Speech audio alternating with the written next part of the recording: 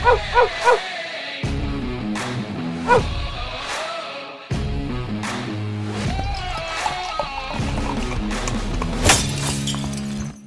to another edition of the Dogger Pass podcast. This for UFC Vegas 65. This episode of the Dogger Pass podcast and all episodes of the Dogger Pass podcast are brought to you by Prize Picks. Use promo code DOP when making a new account to get a match up to $100 on your first deposit. We got producer Megan on the sticks. Cody Saftik is on the line. I've been getting torched recently, Cody. I mean, we're coming to you a little bit early this week. Think of this episode more of as a, UFC first look. Because really didn't have time to do too much tape on these, but we'll give our initial thoughts, what we're thinking about these lines and everything like that as we go through the 13 fight card here.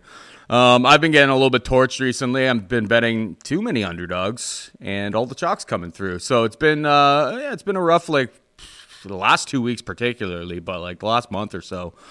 Not so great for yours truly, but it's a marathon, not a race. Got to keep yourself in the game, keep surviving, and eventually, fortunes will change. But how are you doing this week, buddy? Yeah, good, man. I was very content with how last week's card played out. Again, a lot of the underdogs that I myself chased were at the bottom of the parlay, so them losing, it is what it is, not the end of the world. But more primarily, Dan Hooker came through, Carlos Ulberg came through. They were kind of the big value plays. On the women's side of things, obviously, crushed fairly easily there. Molly McCann. Well, that was the worst bet I've ever made. I know a couple of people that are on the same page. She's got the Barstool backing. She's got the Patty Pimblett backing. It's we know she can defensively wrestle. No. So what's she going to do against an Aaron Blanchfield type of opponent? So things went pretty good for the most part. Now, you and I talked about it on the preview show. I did fully intend on going with Alex Pereira, building the parlays a little bit tougher. What was that all about? Well, a little bit tougher, right? Because again, looking at it, it's who am I putting right at the top? Who's my second most confident player? Who's my third most confident player in the card? And so again, it came down to a Hooker minus 165 or a Carlos Ulberg minus 135. Neither of them scream, I want to be on your top ticket. And so there's a bit of hesitancy there. So anyways, I thought to myself, I'll just put Izzy Adesanya at the top. No big deal, right? And if enough of these tickets are intact that it's worth hedging out, 100% I'm going to take the hedge out. It's a violent main event. Could go either way. Obviously, there's some history and there was a knockout. Why would you want to roll Izzy? But again, I mean, it's all about crafting the parlays. The issue is if you're not there to actively tell people going into the main event, hedge, then they just don't. And then when they lose, it's somehow your fault that they didn't hedge out. So I don't care. If you watch the program, you know pretty much how the strategy goes. You understand that the hedge out at the end. This is the kind of card I'll do the exact same thing. I like Sergey Spivak, right? I'm going to put Sergey Spivak on the top of my card. If I've got 3 or 4 tickets intact, and this past weekend, that's what we had. We had a minus 838 a plus 838 still intact, a plus 340 still intact. Your top ticket still intact. Take your hedge out. There's a bunch of money to be made there, and it's an easy hedge out because the underdog's big plus money and has a strategy of winning that involves around KOing your guy stiff. Same thing this week. I like Spivak. How is Spivak going to lose this main event, Paul? We're about to talk about it, but I'll tell you what. There's an inclination here that he's probably going to get KO'd stiff if he's going to lose. So I'll play him all day, but you can't be too proud to pull the hedge out at the end. I get letting it roll if you've got a ticket left in play, 2 tickets left in play. But again, if you were ever in that same strategy and the PRP is still going and you somehow hit the first 13 fights, you're rolling into the 14th fight of the night, everything's intact, you wouldn't hedge. Come on, man. We're setting it up for the hedge. So last week was actually difficult, man. It looked like a lot of underdogs were going to come through and maybe not so much the case. And I even let myself get cold feet. You and I talked on the show. I picked Ryan Spann, did the show with Manpreet on the Thursday, talked to a couple people. Geez, Reyes is just too big and too strong, and Spann's got no cast tank. I feel bad about that one. Well, a couple of people. It's not just you. No, not just you. And it's my own fault. I'm a full-grown man, right? You take tidbits of information, you analyze it, you think what makes the most sense. But you could just tell that Reyes is not... I don't know. It's last week's card. It is what it is. But Spann did spring off a nice underdog upset. And, of course, Alex Pereira in the main event springing off a nice underdog upset. There was no cause for concern last week. I thought the favorites that we keyed in on came through. And outside of people that maybe didn't pull the trigger on the hedge, again, I don't know what to tell you, right? Actually, I do know what to tell you. I don't do the tweets on – I don't really care about the Twitter side of things. You put out the picks, okay? And what I would hope is people are like, oh, yeah, I listened to the show this week, and this is his picks. Someone accordingly maybe switch a couple picks. But a lot of people, they don't even listen to the show, and to those people, I don't care, man. If you don't listen to the show, it's easy to be like, bro, you had Izzy at the top. He was your most confident player. Bomb. I knew he was going to get knocked out. Yeah. First of all, you didn't know he was going to get knocked out. Second of all, pretty good fight. And third of all, you obviously just didn't watch the show, man. I just don't know what to tell you. Yeah, Pereira was 9-1 live on the money line. And then he was like 18-1 by decision. I mean, if you took the decision prop after round 4, you had no real chance except for a draw coming through there. And then him by knockout was like 11-1. Like that was Izzy was winning that fight. It is what it is. That's MMA, and it's 3-1. He gets caught. Three title fights this year. Obviously, you got the Yuri Prochazka versus Glover Teixeira. That was the most absurd one, with Prochazka getting a round 5 submission. And then you had obviously Leon Edwards. I was on the right side of that. I was on the wrong side of Teixeira. And I got lucky. I ended up adding some under 4.5, which won by 30 seconds. But by no means was that a sharp bet. So that helped salvage some of my night, I suppose. But yeah, it was pretty rough. It was not my finest work by any stretch of the imagination. Hopefully UFC Vegas 65 is. And we got Sergey Spivak taking on Derek Lewis in the main event. Spivak's a -200 favorite. Derek Lewis can be had for +170. One of these books out there just opened up like props, and I was like, well, if Lewis is +170 by knockout in a 5-round fight, I'm interested to see like what is his by knockout prop. His by knockout prop is +180. His inside the distance prop is +175. So it's like they know that all of his win probability is wrapped up in him landing one of those big hands on Sergey Spivak's chin. I think it's possible that happens. Is it more likely that Spivak's able to take him down at will, ride him out, beat him up, and probably force him to quit? Yeah, I mean, Lewis obviously, it seems like he's maybe at the end of the tail, at the end of the trail at this point. I mean, it's a heavyweight fight. It's a high volatility type of situation. Anytime Derek Lewis gets in there, the cleaner path to victory seems to be on Sergey Spivak's side. Derek Lewis obviously just needs to land one clean one, like Walt Harris was able to do to Sergey Spivak, Tom Aspinall was able to do to Sergey Spivak. It's definitely possible that Derek Lewis gets this knockout. I'm going to lean towards where I think you are going with this one.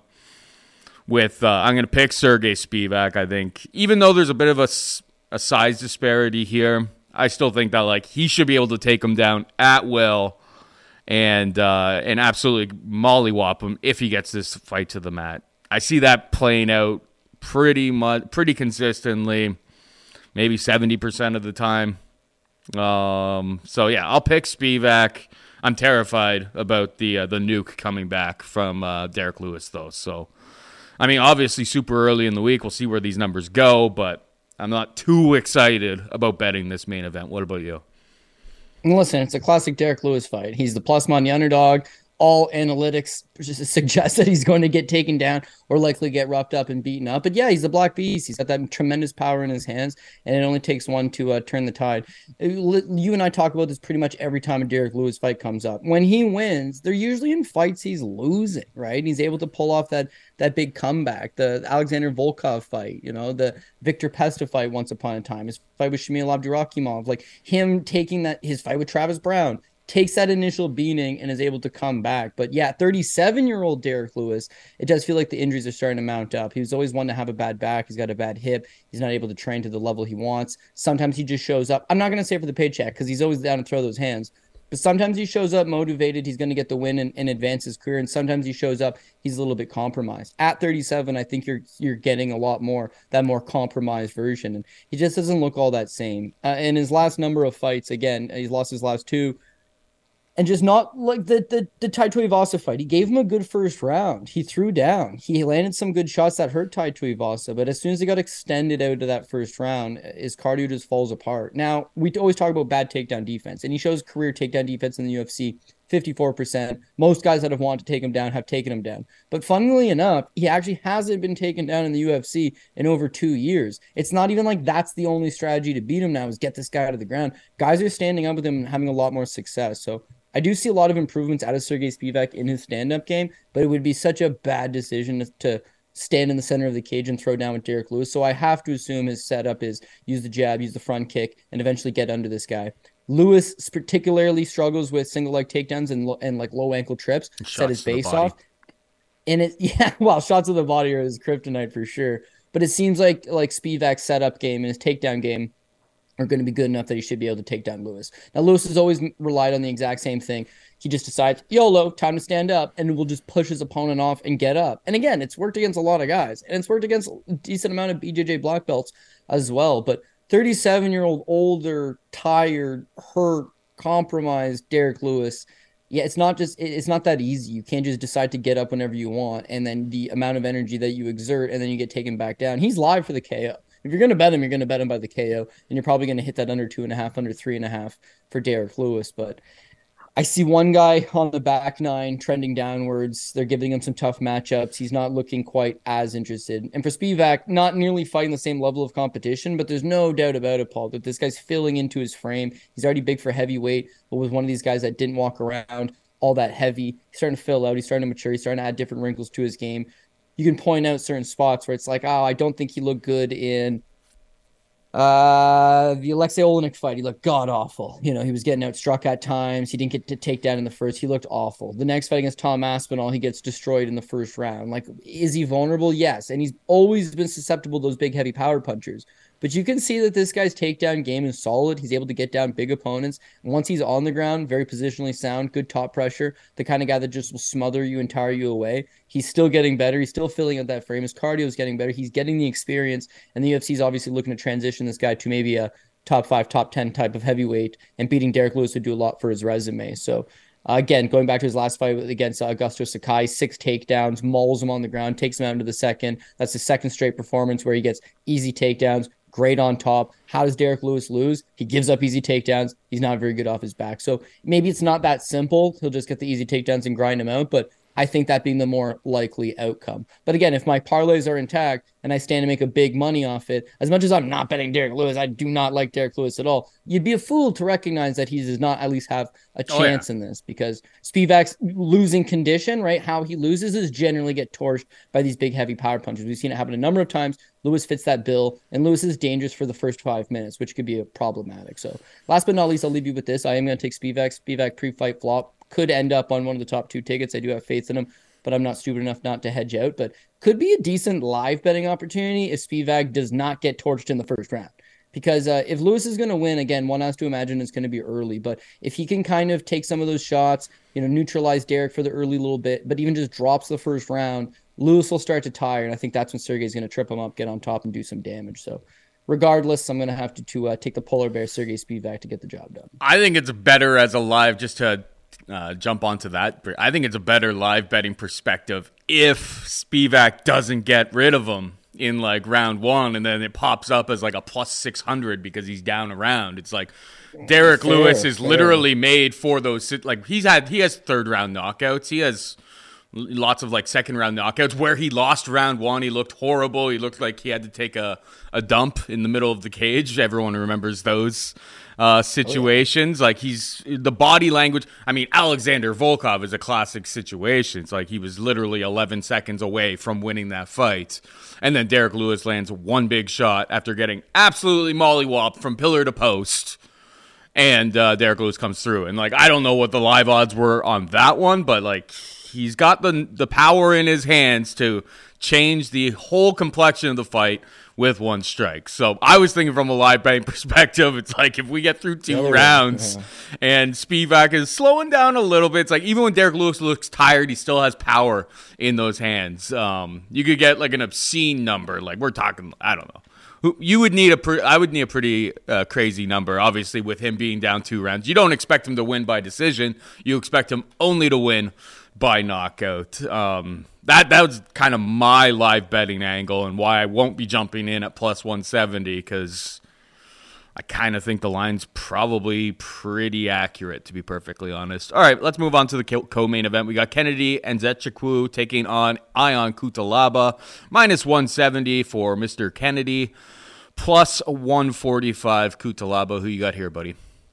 Yeah, I'm leaning towards Kenny Nzechukwu again. To me, it's just another, again, like you said, it's an early look. So we're taking out the early stuff. What do we like? What do we know? And in Kenny Nzechukwu's case, to me, very much is another fighter that's green and developing. I mean, he's got a wicked long frame for the division, comes in at 6'5", 83-inch reach, fights as a southpaw.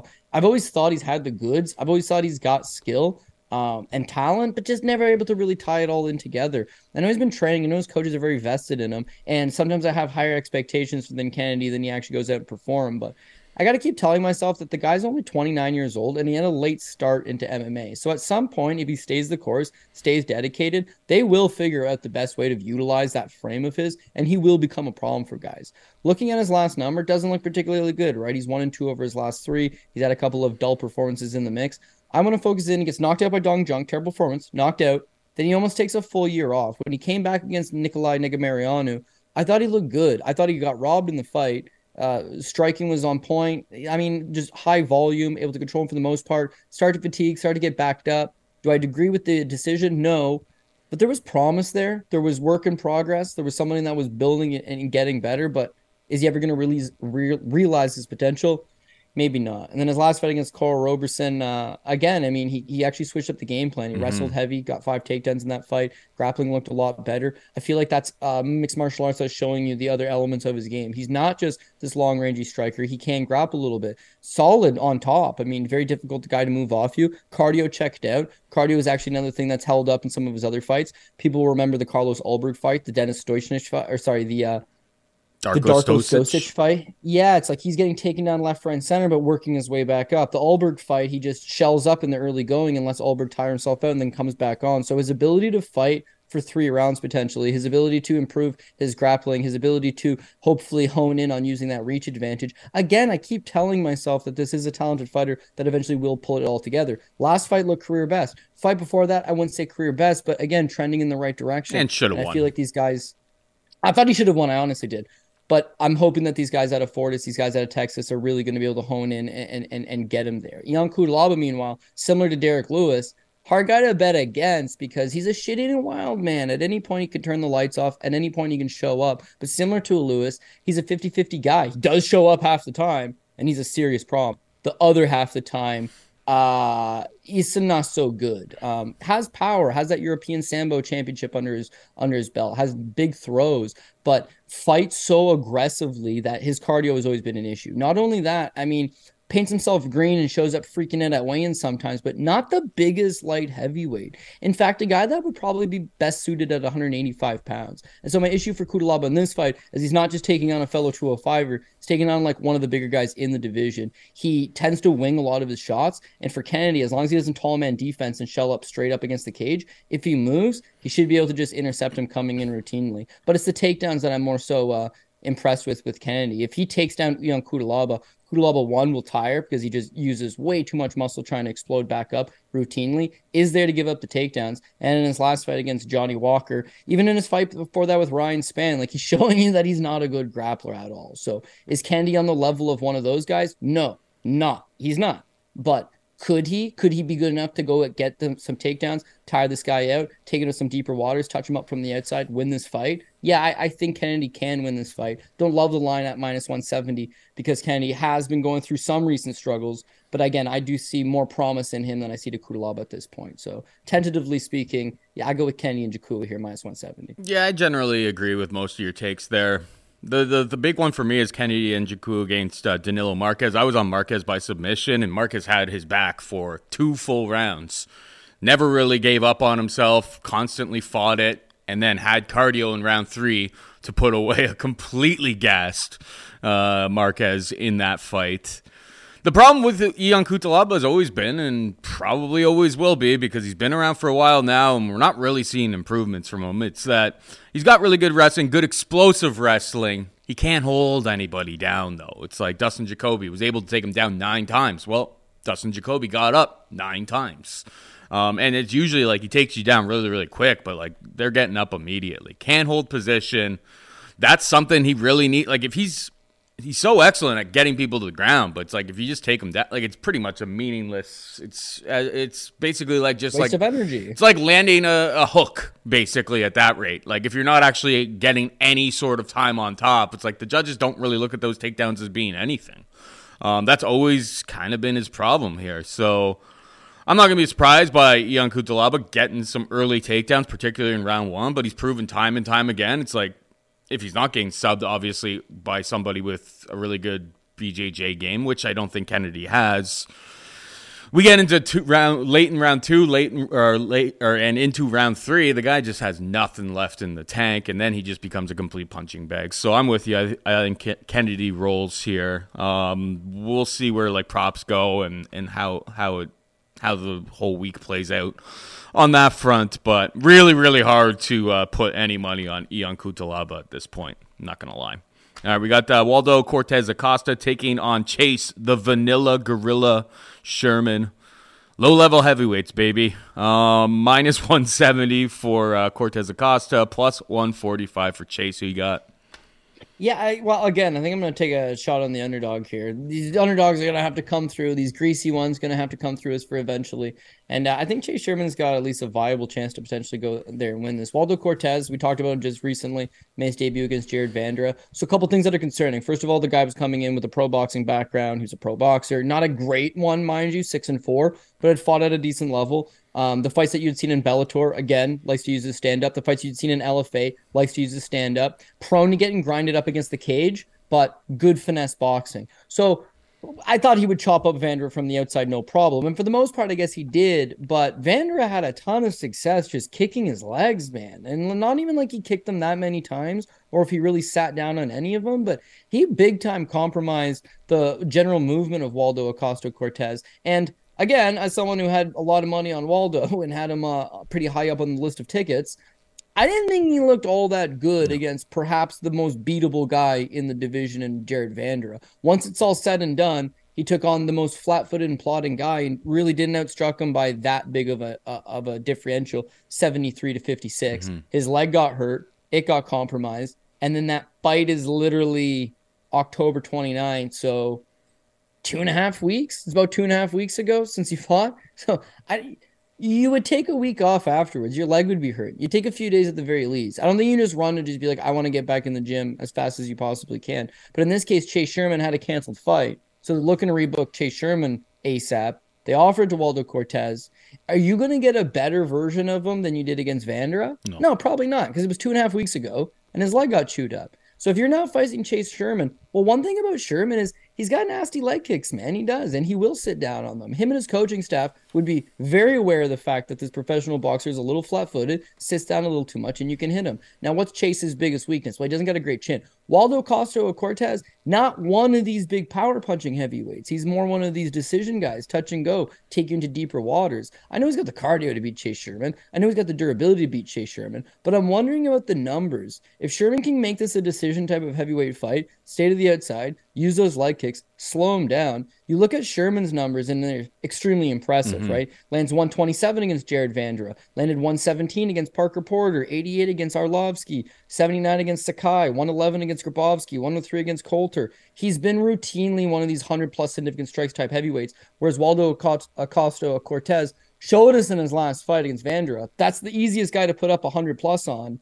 That he was falling behind the numbers. He was picking and choosing his punches a little bit, and maybe he doesn't check leg kicks all that well. So I think they're all passive victory for Chase Sherman to potentially capitalize on. And at plus 145, you know what? I'll take the underdog shot. Yeah, I'm with you, to be perfectly honest. Yeah, the most of the same sentiments. The only thing I will bite back on is I think Chase Sherman, his biggest weakness is actually guys who can grapple.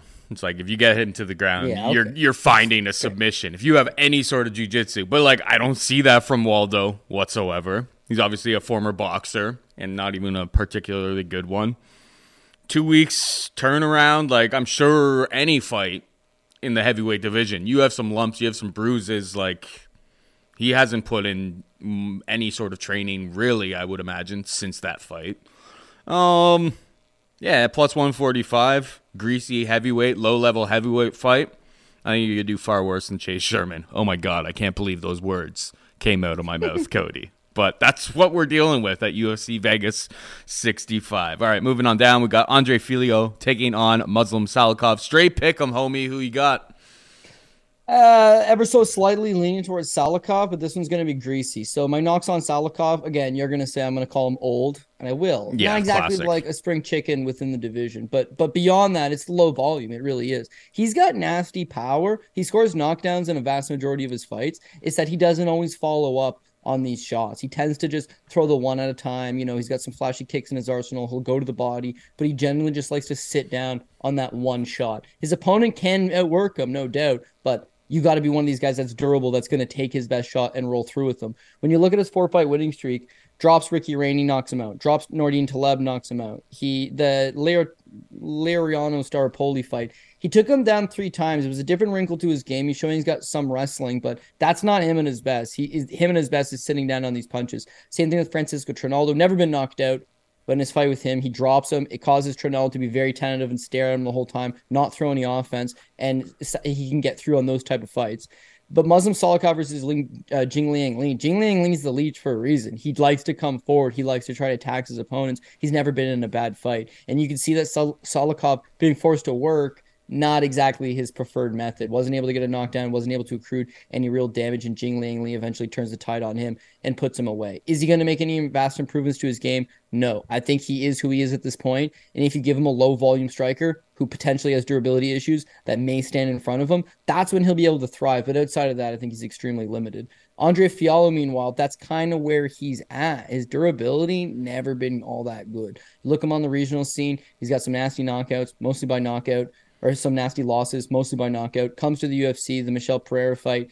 He showed better durability in that fight, but he really did get teed off on. And then subsequently to that, he's kill or be killed. Him versus Miguel Beza, they throw down. He drops him, he knocks him out. Him versus Cameron Van Camp, they throw down. Van Camp rocks him. In the first minute and a half, he's on rubbery legs, and then he returns the favor and knocks Van Camp out. His last fight with Jake Matthews rocks him and takes him out. So listen, all of his fights are knockdown, drag him type fights. Again, he's got great firepower. His durability is not great. Salikov's got low volume firepower, but hell of heavy hands.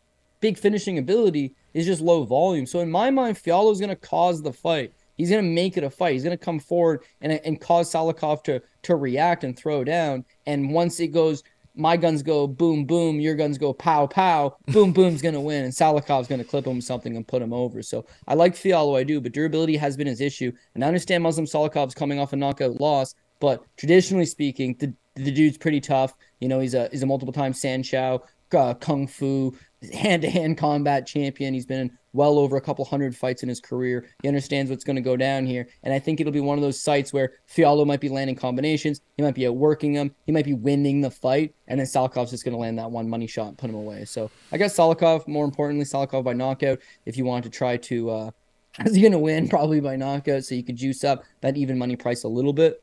But I'll take Muslim Salikov. Again, not my type of fighter because of the low volume, but I think he's got the right win condition here. Yeah, for the purposes of the show, I'll tail you on the Salikov train here. I think I'm more interested, and I keep refreshing on best fight odds to see if a prop for the under between these two guys, both of them coming off of knockout losses against opponents that were a step up from what they're facing on Saturday. Don't get me wrong on that front, but yeah, it should be fireworks. It's a very, very fun fight. It's not one that I'm very, very confident in by any stretch of the imagination. Definitely interested to see what we can do. It'll probably be lined as a 1.5 because the books be sharp like that these days, but definitely, keep refreshing, see if I can find myself a half-decent underplay between these two guys, because I think the bodies are going to hit the floor as well. All right, moving on, we got Rodolfo Vieira taking on Cody Brundage. Minus 180, Rodolfo, plus 155, Brundage. Who you got, buddy? This might be another underdog shot for no other reason than Rodolfo Vieira minus 180. I'm not feeling it. I'm really not. I think he's shown to us at this point that he's very one-dimensional. He's got excellent Brazilian jiu-jitsu.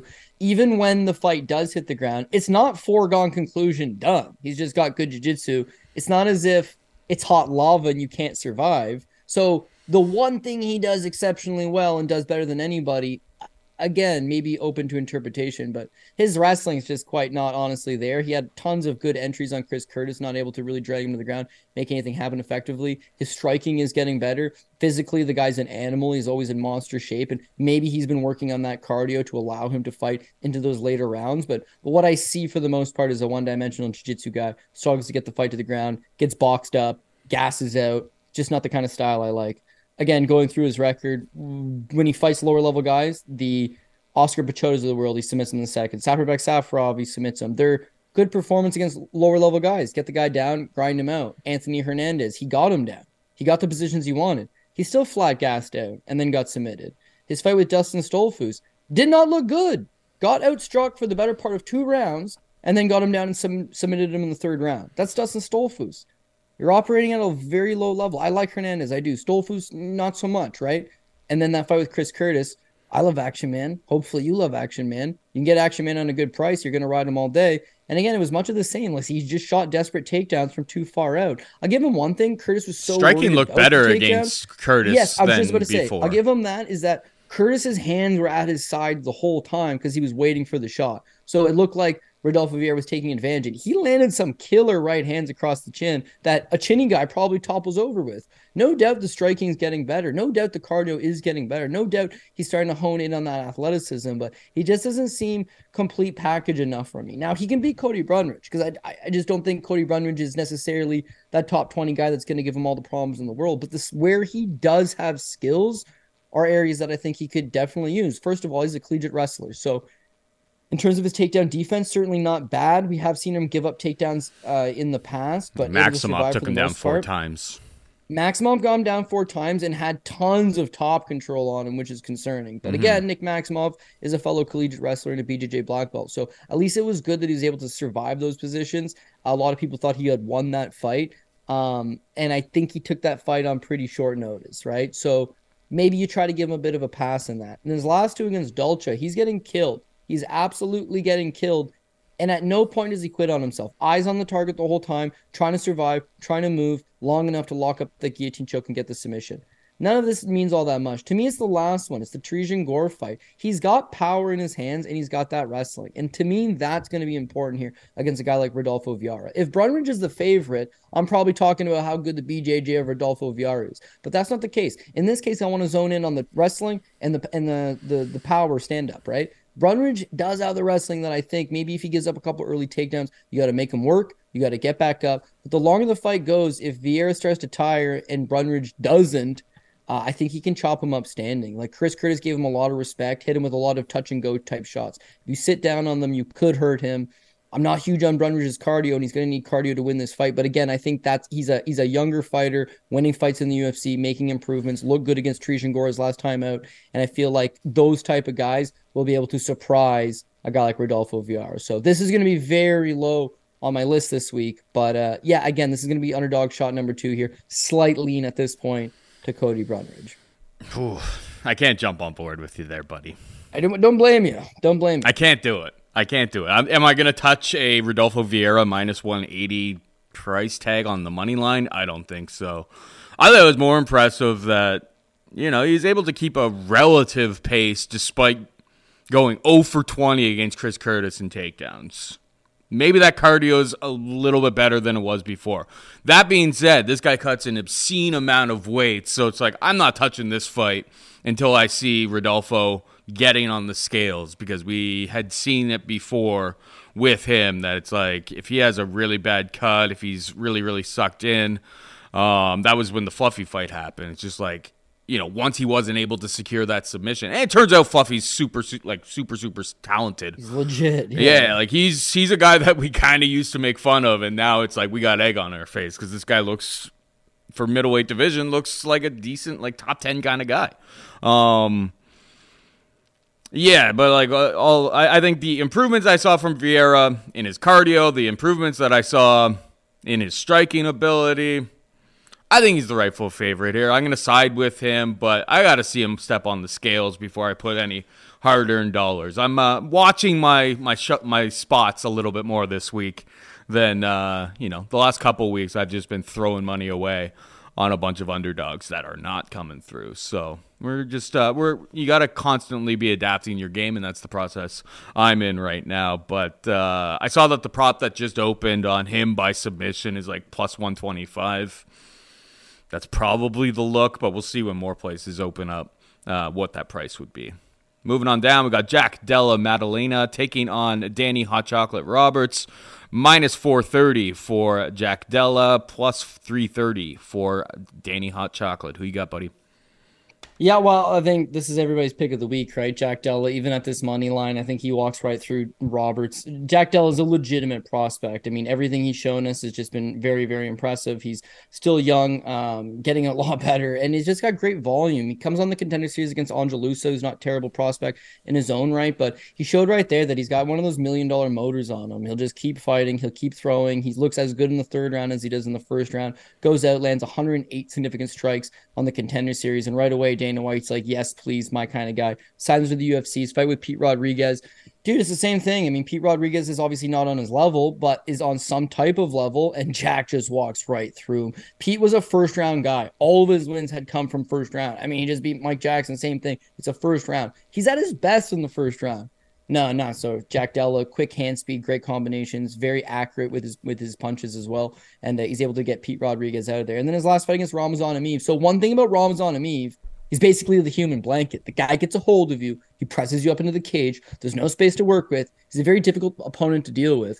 And with Jack Della, it's much of the same, man. I mean, he's able to keep his back up against the cage. He gets one takedown. He gets immediately back up. He pressures Emeev. He knocks Emeev out in the first round. The guy's got volume. He's got tenacity. He's got power. He's young. He's good looking. He's got a very fan-friendly style. They're going to move this guy along in the right direction. And Danny Roberts is exactly that, right direction. I mean, he's entertaining enough that he'll stand there, he'll throw down with you. He's got some athleticism, he's got some flash, he's got a few tricks up his sleeve, but for the most part, durability has quite literally always been his issue. Now, you look back right through it, Dominic Steele drops him, Mike Perry knocks him out, Nordine Taleb knocks him out,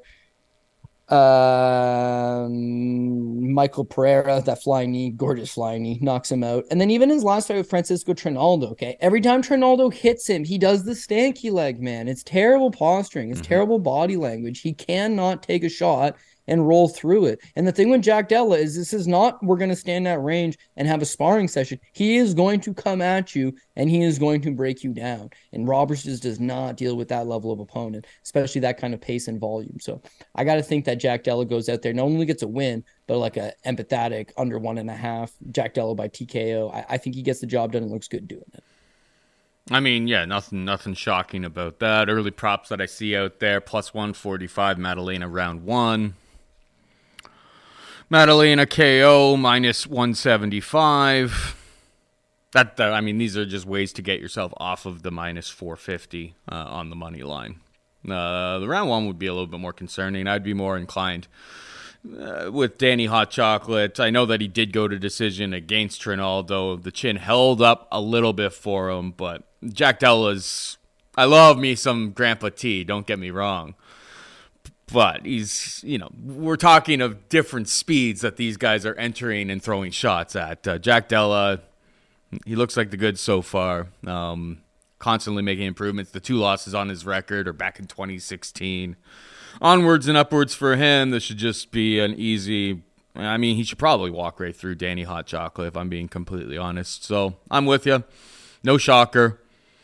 Minus 430 is wide, but probably justified. We got Charles Johnson taking on Zhalgas Zumagulov. Minus 155 Johnson, plus 135 for Zhalgas. Your thoughts?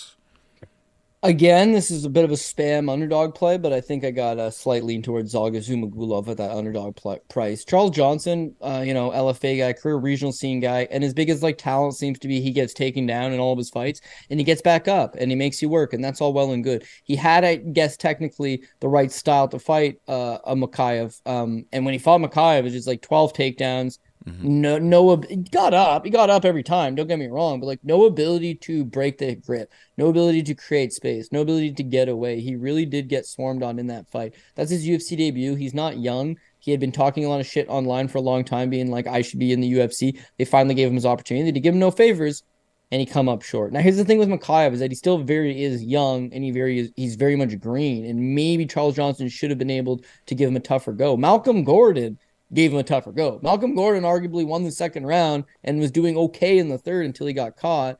I just feel like Charles Johnson didn't necessarily show up. Now, Zaga Zumagulov, he relies on the takedowns a lot himself, and I can see him getting Charles Johnson down and Johnson just popping back up. But Johnson's not really doing enough with the striking. He's not swarming. He's almost hesitant that the takedown's coming again, so he's not letting his hands go. And with Zalgas, he's in a lot of these close-ass decisions. So when you look at his record, he loses to Rolian Paiva. But how? He outstruck him 66-52 and took him down twice. A lot of people thought Zalgas won that fight. My main argument is that it was a close fight. He's good at keeping fights close. His fight with Albazi, not that he won that one, but Albazi's one of the top flyweight talents. He keeps it relatively close in a decision. His fight with Jeff Molina, his last time out, a lot of people thought he won that fight. Jeff Molina thought he won that fight. When they read the decision, he looks over like, oh shit, I won that?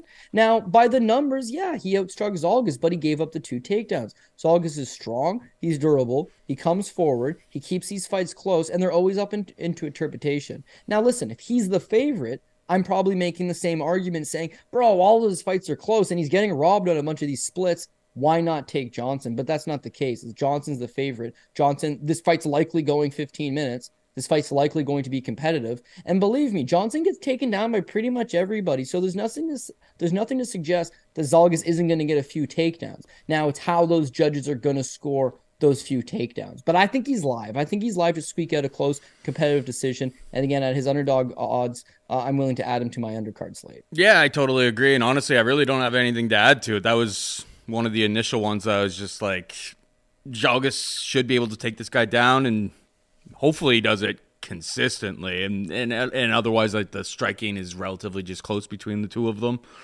Zalgas has had he's 1-4 in the UFC, but it's like he's fighting good talents. I mean, his one win is against, and he did what he had to do against Jerome Rivera, but got him out of there in round 1. But yeah, like, otherwise, it's like all of the guys that he's lost to, I feel like Charles Johnson, from what I've seen, probably loses to them as well, and doesn't necessarily, like, the fight against Mikhaev wasn't even remotely close. And then you see, like, Malcolm Gordon have some success against Mikhaev, and you're like, that Charles Johnson performance looks much worse than I think if we didn't see Malcolm Gordon against Mikhaev, 100%. Give him some hard times. So I'm with you. I think live dog, Zhalgas Zumagulov. We've got Marina Moroz taking on Jennifer Maia. Minus 180 for Moroz, plus 155 for Maia. Another live dog, I think, here. This is kind of like a story of like recency bias as far as I'm concerned. You got Jennifer Maia. She's, lost 3 of her last 4. And those are against Manon Fiorot, Caitlin Chookagian, and Valentina Shevchenko. She's fighting the elite of the division. And Marina Moroz, it seems like she's had a bit of a, career resurgence. She's definitely looking a lot better. She absolutely dominated Agapova last time out. But I think striking will be relatively competitive at the very least between them. And Moroz has been like going to the grappling, controlling a lot of her opponents recently. That's been like her best reason for getting these victories. I think she's going to struggle to do that against Maia. So at plus 155, I think it's a pretty clear dog or pass situation. What about you? Yeah, so again, this is totally a dog or pass type situation, and I wouldn't fault anybody for taking that Jennifer Maia. It's just like, what do I feel comfortable with personally? Everybody makes their bets on what they're comfortable with, and I don't like Jennifer Maia. So I find myself leaning towards Marina Moroz, but of course I don't agree with the money line. So the reason being is that when you look at Jennifer Maia, it's difficult to say that Marina Moroz is going to be able to go out there and replicate what a Manon Fiorot and a Caitlin Chookagian are able to do because they both fight a specific way. But yeah, no, to me, she's way too plodding, man. She's way too plodding, and she allows the numbers to escape from her, right? So in both of those fights, it's her chasing her opponent around, them staying to the outside, using speed, and just touching and going. She comes from that shoot-to-box style where they're just going to march forward and try to land and sit down on their strikes. But again, against these active, like mobile strikers that are interested in just point fighting, that's how you defeat that kind of raw aggressiveness. So in her last fight against Fiorot, who's probably the number one girl in the division, she got tripled up on the striking numbers. Her fight against Caitlin Chukagian, a lot more competitive,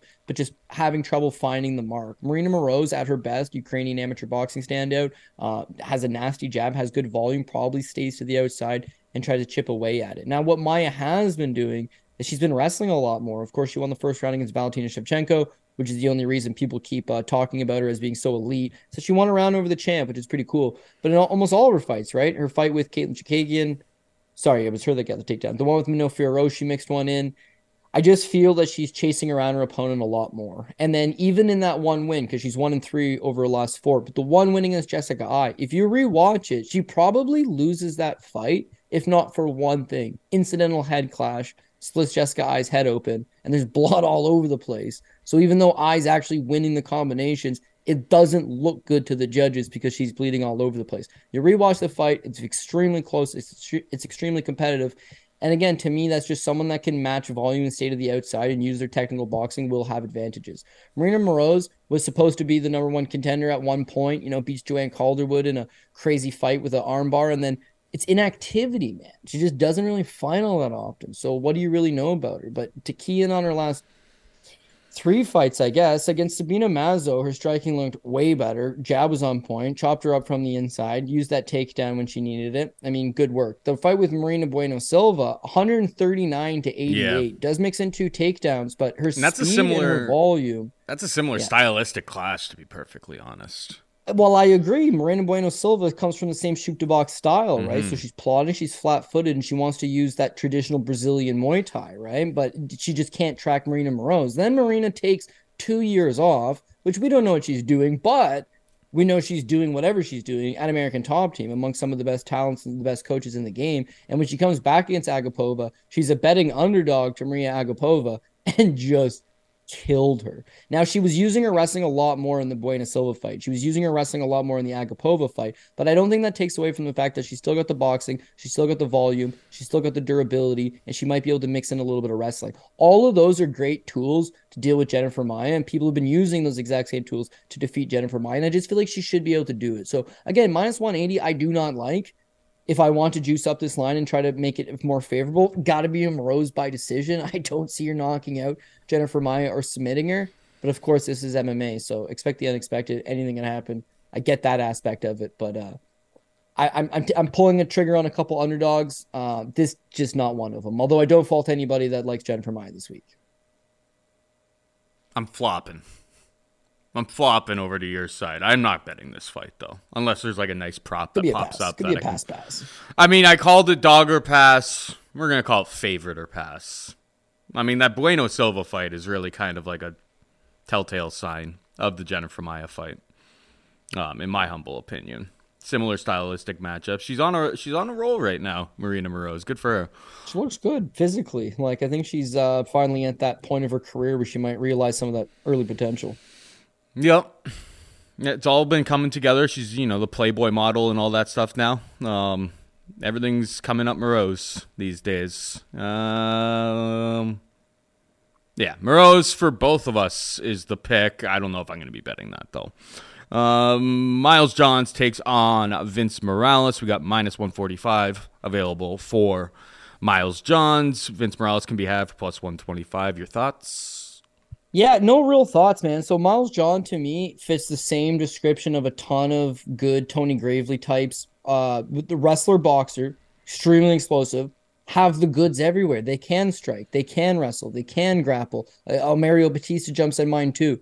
He's the complete package, and then he just can't really take a punch, right? Now, other guys, they're defensively, they're making improvements, and they're changing these things to their game. And for him, it's like cardio is an issue. So the more he presses with his wrestling game and tries to get his offense going, the more he tires. The more he tires, the more he starts making a bunch of defensive mistakes. And as he does that, he just generally gets caught and gets put away. So Again, looking through like his past fights, Batista does knock him out. Anderson dos Santos had caught him a few times, but he ends up knocking him out. John Castellan his last time out, backs him up, grinds him, ends up hurting him, drops him, and then chokes him out. But to me, it all fits the same mold with Miles John. Great potential, not exactly comfortable in tying it all in together. So could he go out there and spring the upset? For sure. Again, this guy can wrestle, he can box. He's the exact style that I like to get behind in guys, but without the cardio and without the durability, he kind of makes it a bit of an issue. Now, Vince Morales, I actually don't really care for him all that much. Seems to be lower volume, but again, one thing about him is he's got some solid durability. He can wrestle. He spent out a lot of time with solid, solid training partners, solid gym, solid wrestling foundation. He can keep the fight upright. And when he keeps the fight upright, he seems to just go through the motions and fight to his opponent's level. But there's something there. Like I often hate on him, but there's something there. The fight with Amin Zahabi, cleanly outworks a clean striker, beats him up. His fight with Benito Lopez, he got robbed in that fight. He dropped Benito Lopez and outstruck him 64-54. They robbed him on that one. His fight with Louis Smolka, if anything, got a solid cast iron chin on him. Never been knocked out. Vince Morales completely extinguishes his fire with a beautiful right hand. There's stuff to like there. Now, his last fight against Jonathan Martinez. Martinez just too fast, too dynamic, stays to the outside. Johns is fast. He can be dynamic, but he's not staying to the outside using his footwork to set up strikes. He's coming forward and just kind of overexerting himself. And to me, I just get a bad gut feeling that the longer the thing goes, Vince Morales still stays in your face. And the longer Vince Morales stays on his feet in your face, he's going to be looking to land that counter right hand. And I'm not 100% sure that Johns is going to take it. So again, Vince Morales doesn't show a whole lot of knockouts on paper outside of the Smolka fight and a knockdown against Benito Lopez. But he's got some sneaky, decent power in his hands, and he's got enough durability, I think, to overcome that early wear. So I don't want a whole lot of investment on this one. Again, it's lower my priorities. It's a dogger pass situation. I think it could be very competitive. I think it could go either way. I find myself leaning towards Vince Morales. But again, when you watch tape, you will see that it appears that Miles John is a far superior fighter. He's faster. He's got better combinations. He's got better wrestling. But the durability and that to me, once the cardio starts to fatigue, by the second and the third round, he's completely gassed. When that happens, it becomes a problem for him. He just gives too many openings. And again, if you want to shit on the guy, like even just go watch his fight with Cole Smith. It's his UFC debut, but it's the same shit. He dominates the first two rounds. In the third round, he's done. Smith takes his back. Smith almost rear naked chokes him, and he squeaks out a split decision over Cole Smith. He had landed 31 significant strikes and a takedown. It's abysmal, but he gasses. Batista gasses, gets knocked out. John Castellaneta gasses, got hurt, and then got choked out. So Vince has just got to stay in the fight. And so as much as I don't really care about this fight pre-flop at all, I really don't, I would be interested in the live betting angle of it because Miles John is a hell of a problem for the first round until he starts to fatigue. And if Morales can maybe lose that first round, keep with it, start to find openings, the later it goes, I think he would be live to maybe connect with something. Yeah, you basically stole all the words out of my mouth, so I don't have to say too much about this. Don't really love jumping on Vince Morales at plus 125. Expect him maybe to get taken down or just lose the striking exchanges early in the fight. As you were alluding to, fight doesn't go to decision plus 120. It's obviously a super, super early number that just got released at one specific book, so who knows where that's going to go. But the fact that it's plus money to doesn't go to decision, I kind of like that. I think that's where my money would be, at plus 120 as opposed to plus 125 on Morales. I think one of these guys finds the finish in this matchup. So that's where my money would go rather than Vince Morales. But Vince Morales will be my pick for the purposes of the show. We got Ricky Turcios taking on Kevin Natividad. Ricky Turcios is a minus 155 favorite. Natividad can be had for plus 135. I mean, what a character this Turcios guy is. Like, if you watch I saw James Lynch had an interview with him the other day. Shouts to our former Fight Network employer there, our employee. Colleague. Is that what you, yeah, employee. Yeah, we didn't hire. Yeah, we weren't his boss by any stretch of the imagination. I mean, yeah, the guy's he's either super, super stoned. He seems like he's on, like, ayahuasca at all times. Like, it's the real sight to behold. But, yeah, that Amin Zahabi fight last time out was not exactly a great moment. Obviously, he came off of Ultimate Fighter as the winner of that season. You know, he won against Brady Heistand mostly on volume, but like lots of people thought Heistand should have won the finale there. He just didn't, like, I don't know what happened again. Like, 27 significant strikes thrown. Now, Zahabi wanted to fight that type of fight. But, yeah, it was a really, really bad look all the way around. Natividad, another low-volume striker, obviously knocked out by Miles Johns in his UFC debut. Knocked out in the first round. The chin is an issue, but I haven't seen too much fight-ending power for Ricky Turcios. I'm really torn here. I would love to say, like, oh, like, if that fight against Amin Zahabi didn't happen, I'd be like, well, you know, he was able to put up 100 significant strikes. That should be enough against a guy like Natividad, who doesn't really throw all that much, and he'll win, and Ricky will win on volume. But can't ignore the fact that he only threw 27 significant strikes. There was no takedowns, no nothing. He just didn't stay active, and that's what he needs to do to win this fight. I'm completely torn. I'll lean towards Turcios, but not going to get a cent of my money. What about you? Yeah, I actually been meaning to.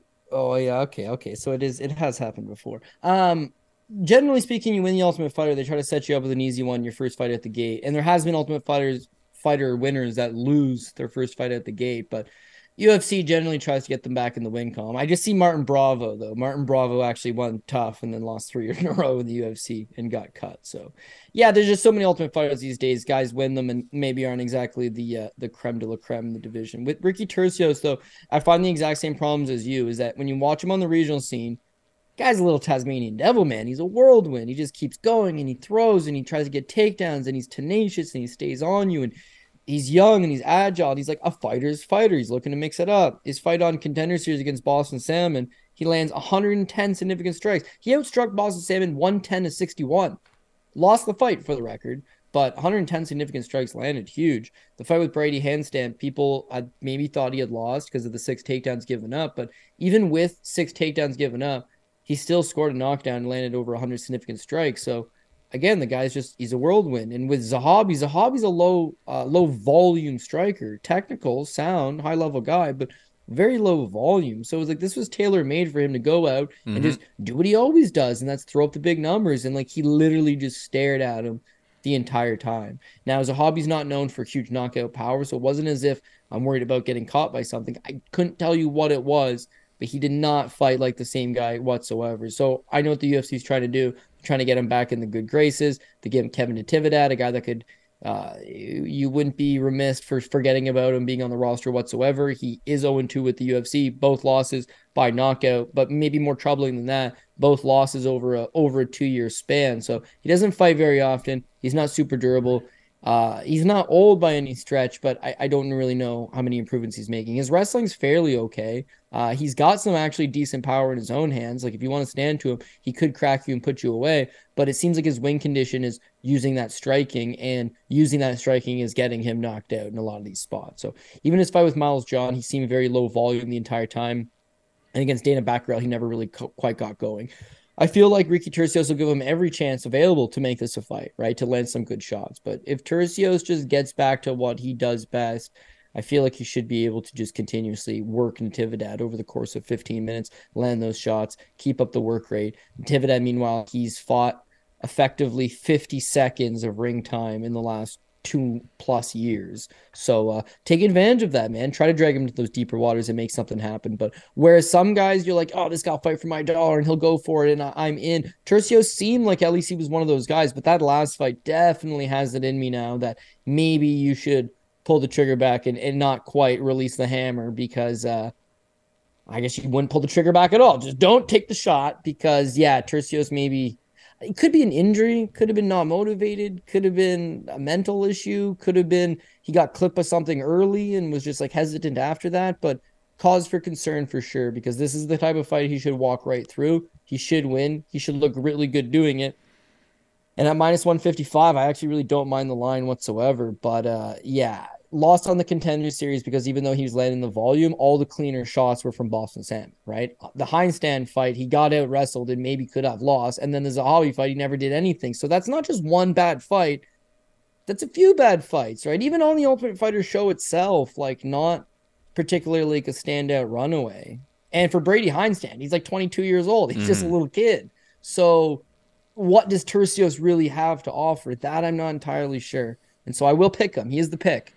But yeah, don't love it. Nearing it towards the bottom, and you can maybe classify it as a pass altogether. That's, yeah. Sounds like we're on the same page with that. We've got Maria Oliveira taking on Vanessa Demopoulos. Straight pick 'em. It's, I mean, we've talked about Vanessa a whole bunch of times. Like, her wrestling isn't very good. She's got very, very good jiu-jitsu. If she gets to the mat, you go through Maria Oliveira's career. And so she's, you know, Kana Azakura armbarred her in 2017.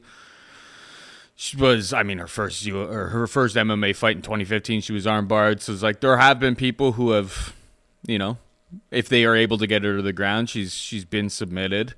Being able to go full 15 against Tabitha Ricci would probably imply that she's made improvements there. If this fight stays on the feet, she should be able to use her reach and, you know, probably pick Demopoulos apart and win this on volume, frankly. Like, the numbers for her on volume have been pretty solid.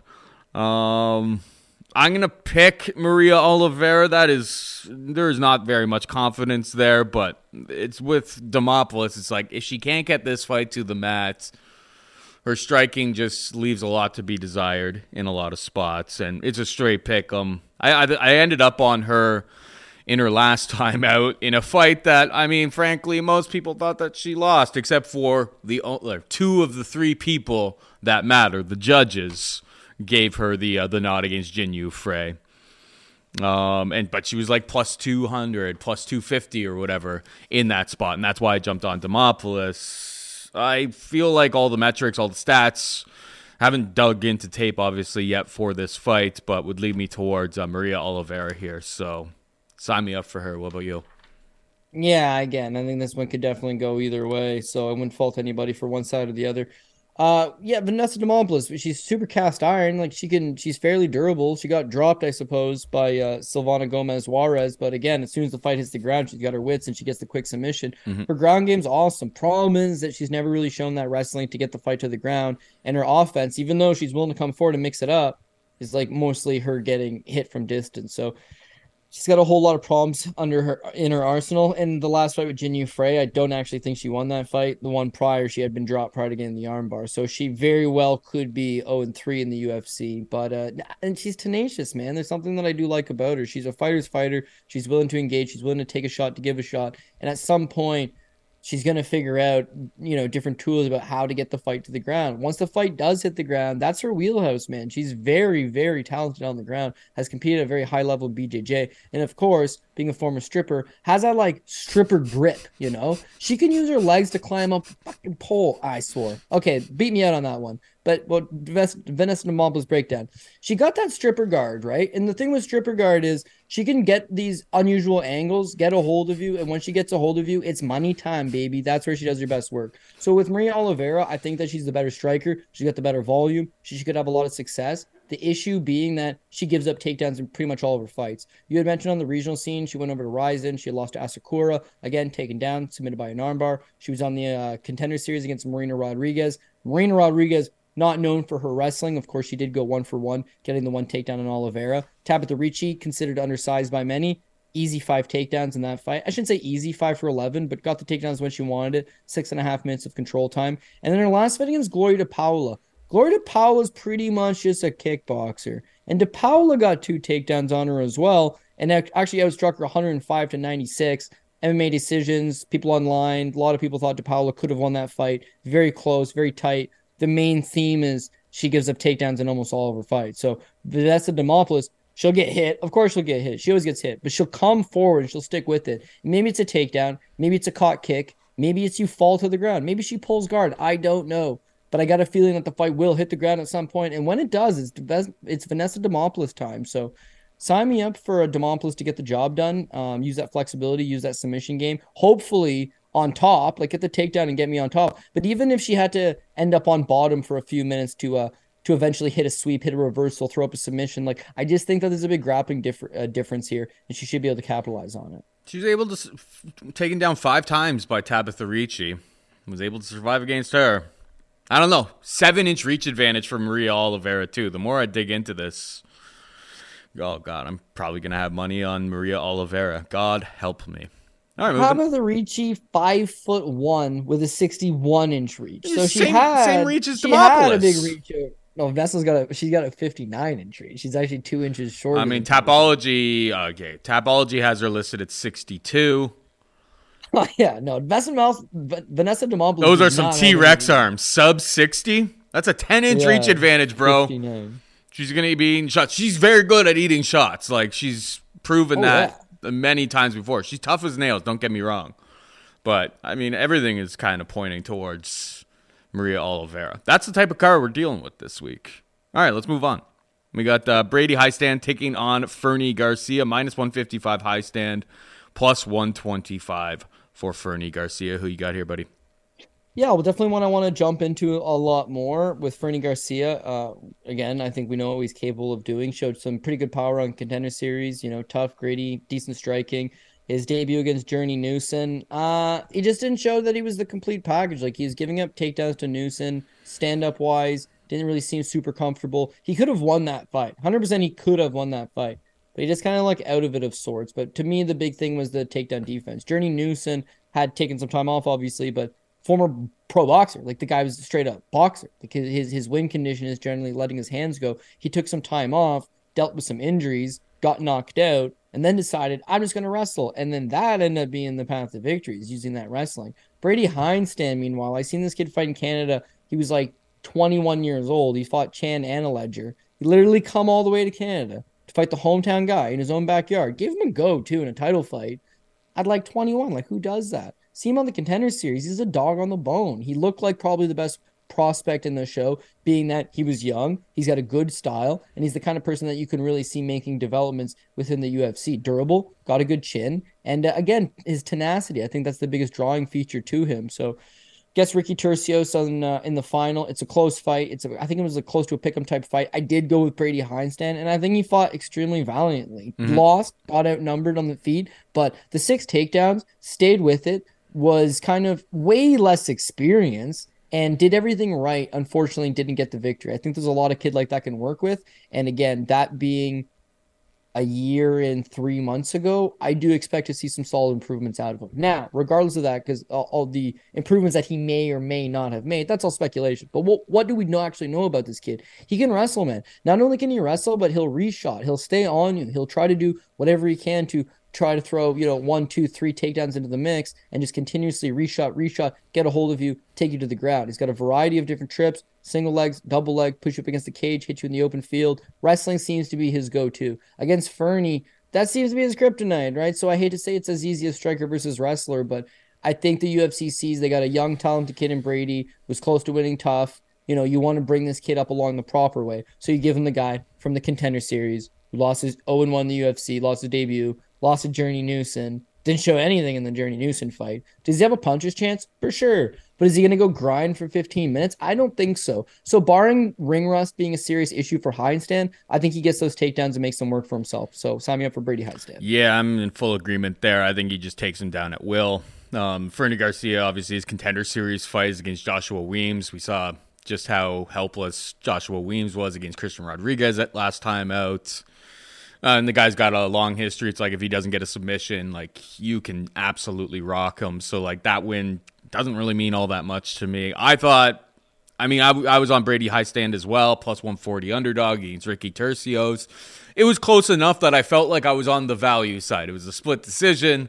People were very split on who they thought had won that decision. So it's like I didn't feel too bad about that bet.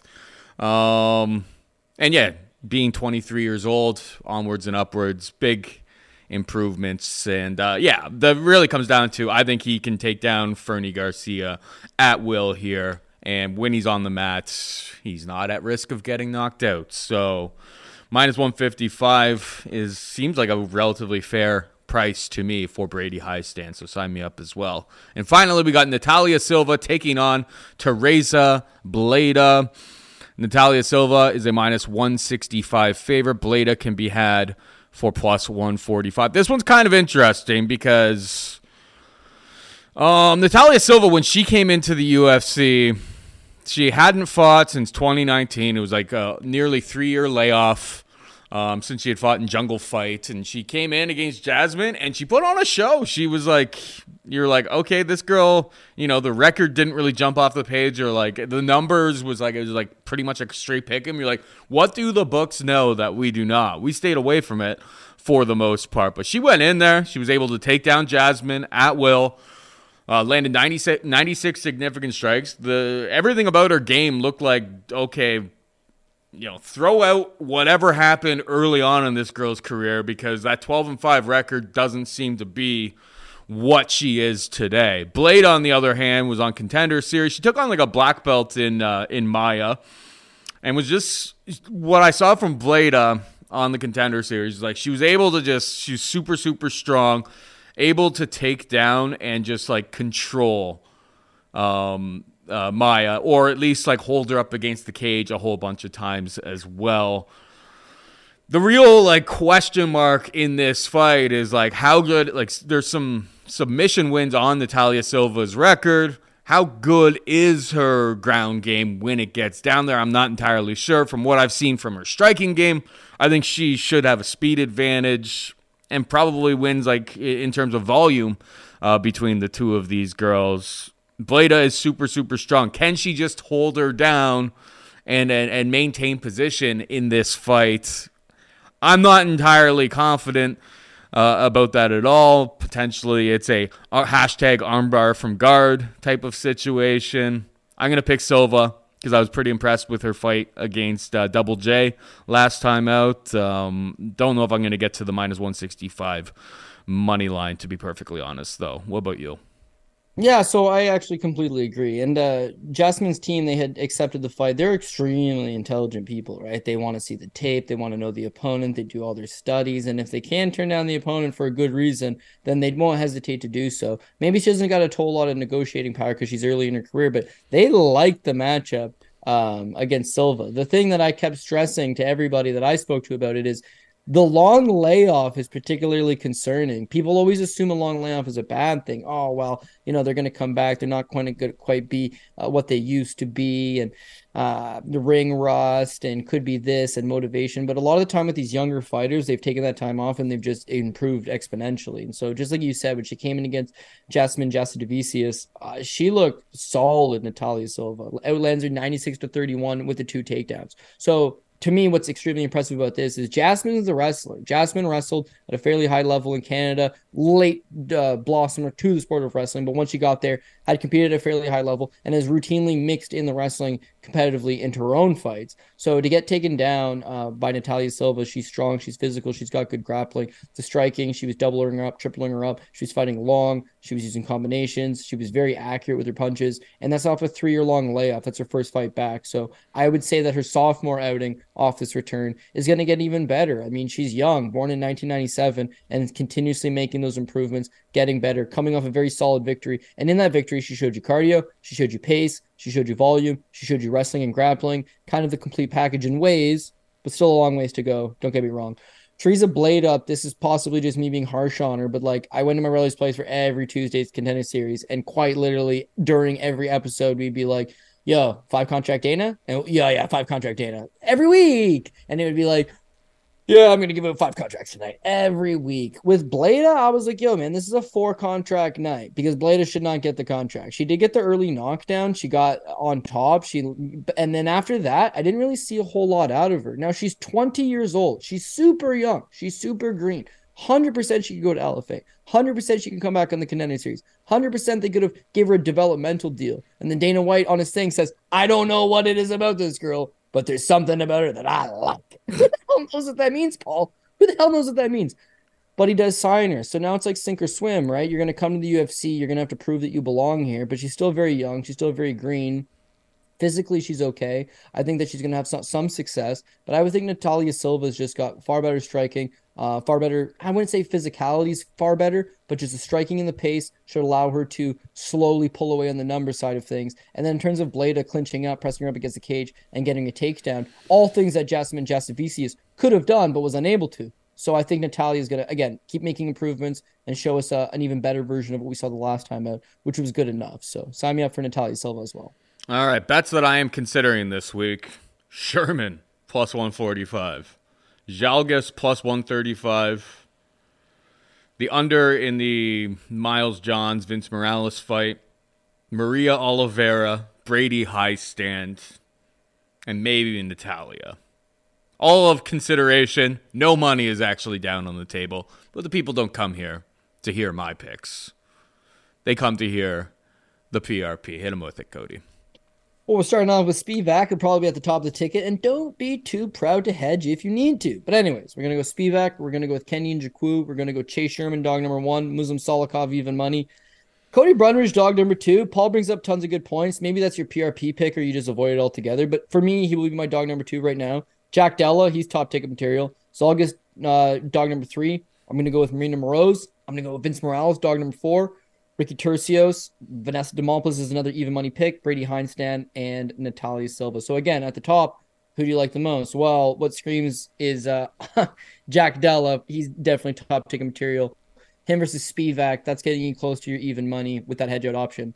What do you put on beyond that? Well, that's where these cards are getting difficult. It's like, who's your third most confident play?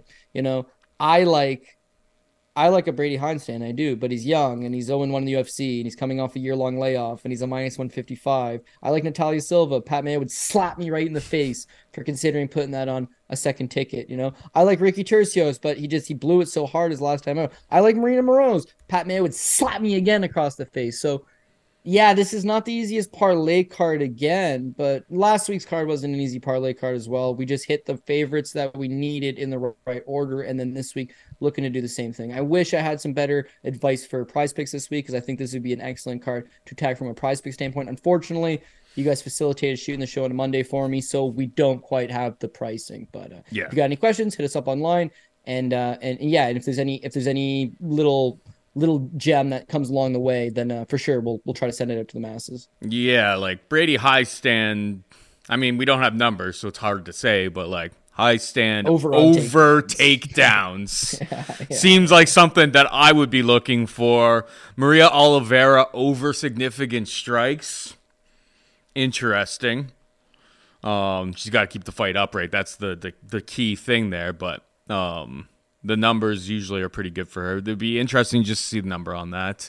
I'd like to see Jack Della's fantasy score, because if he KOs Roberts in the first, he's hitting it. And if he beats the crap out of him over 3 and knocks him out in the third, he's getting it. So in both cases, I feel like he's in for coming out party. Sherman over significant strikes. That would be, I mean, these are it's like, yeah, for sure. We kind of have an idea of like where we would be, like, which names we would be searching first. We just don't have numbers to go off of that. But Ion, even Ion takedowns, if you get the right type of number, because like that guy can get 3 takedowns in round 1, still get knocked out in round 1, and you still get over the 2.5 takedowns. You know what I mean? He's like that type of guy. They usually only do it for the favorites, though. Most of these props, they haven't been doing too many underdog props, so you're probably not going to get an Ion number on those takedowns, to be perfectly honest. And frankly, Sherman, you're not going to get one on those. But yeah, we'll see where the prices land, and we'll go from there. But anyway, that was an early first look edition of the Dogger Pass podcast. Hope you guys enjoyed the show. For Cody and Megan, I'm Paul, saying goodbye and good luck.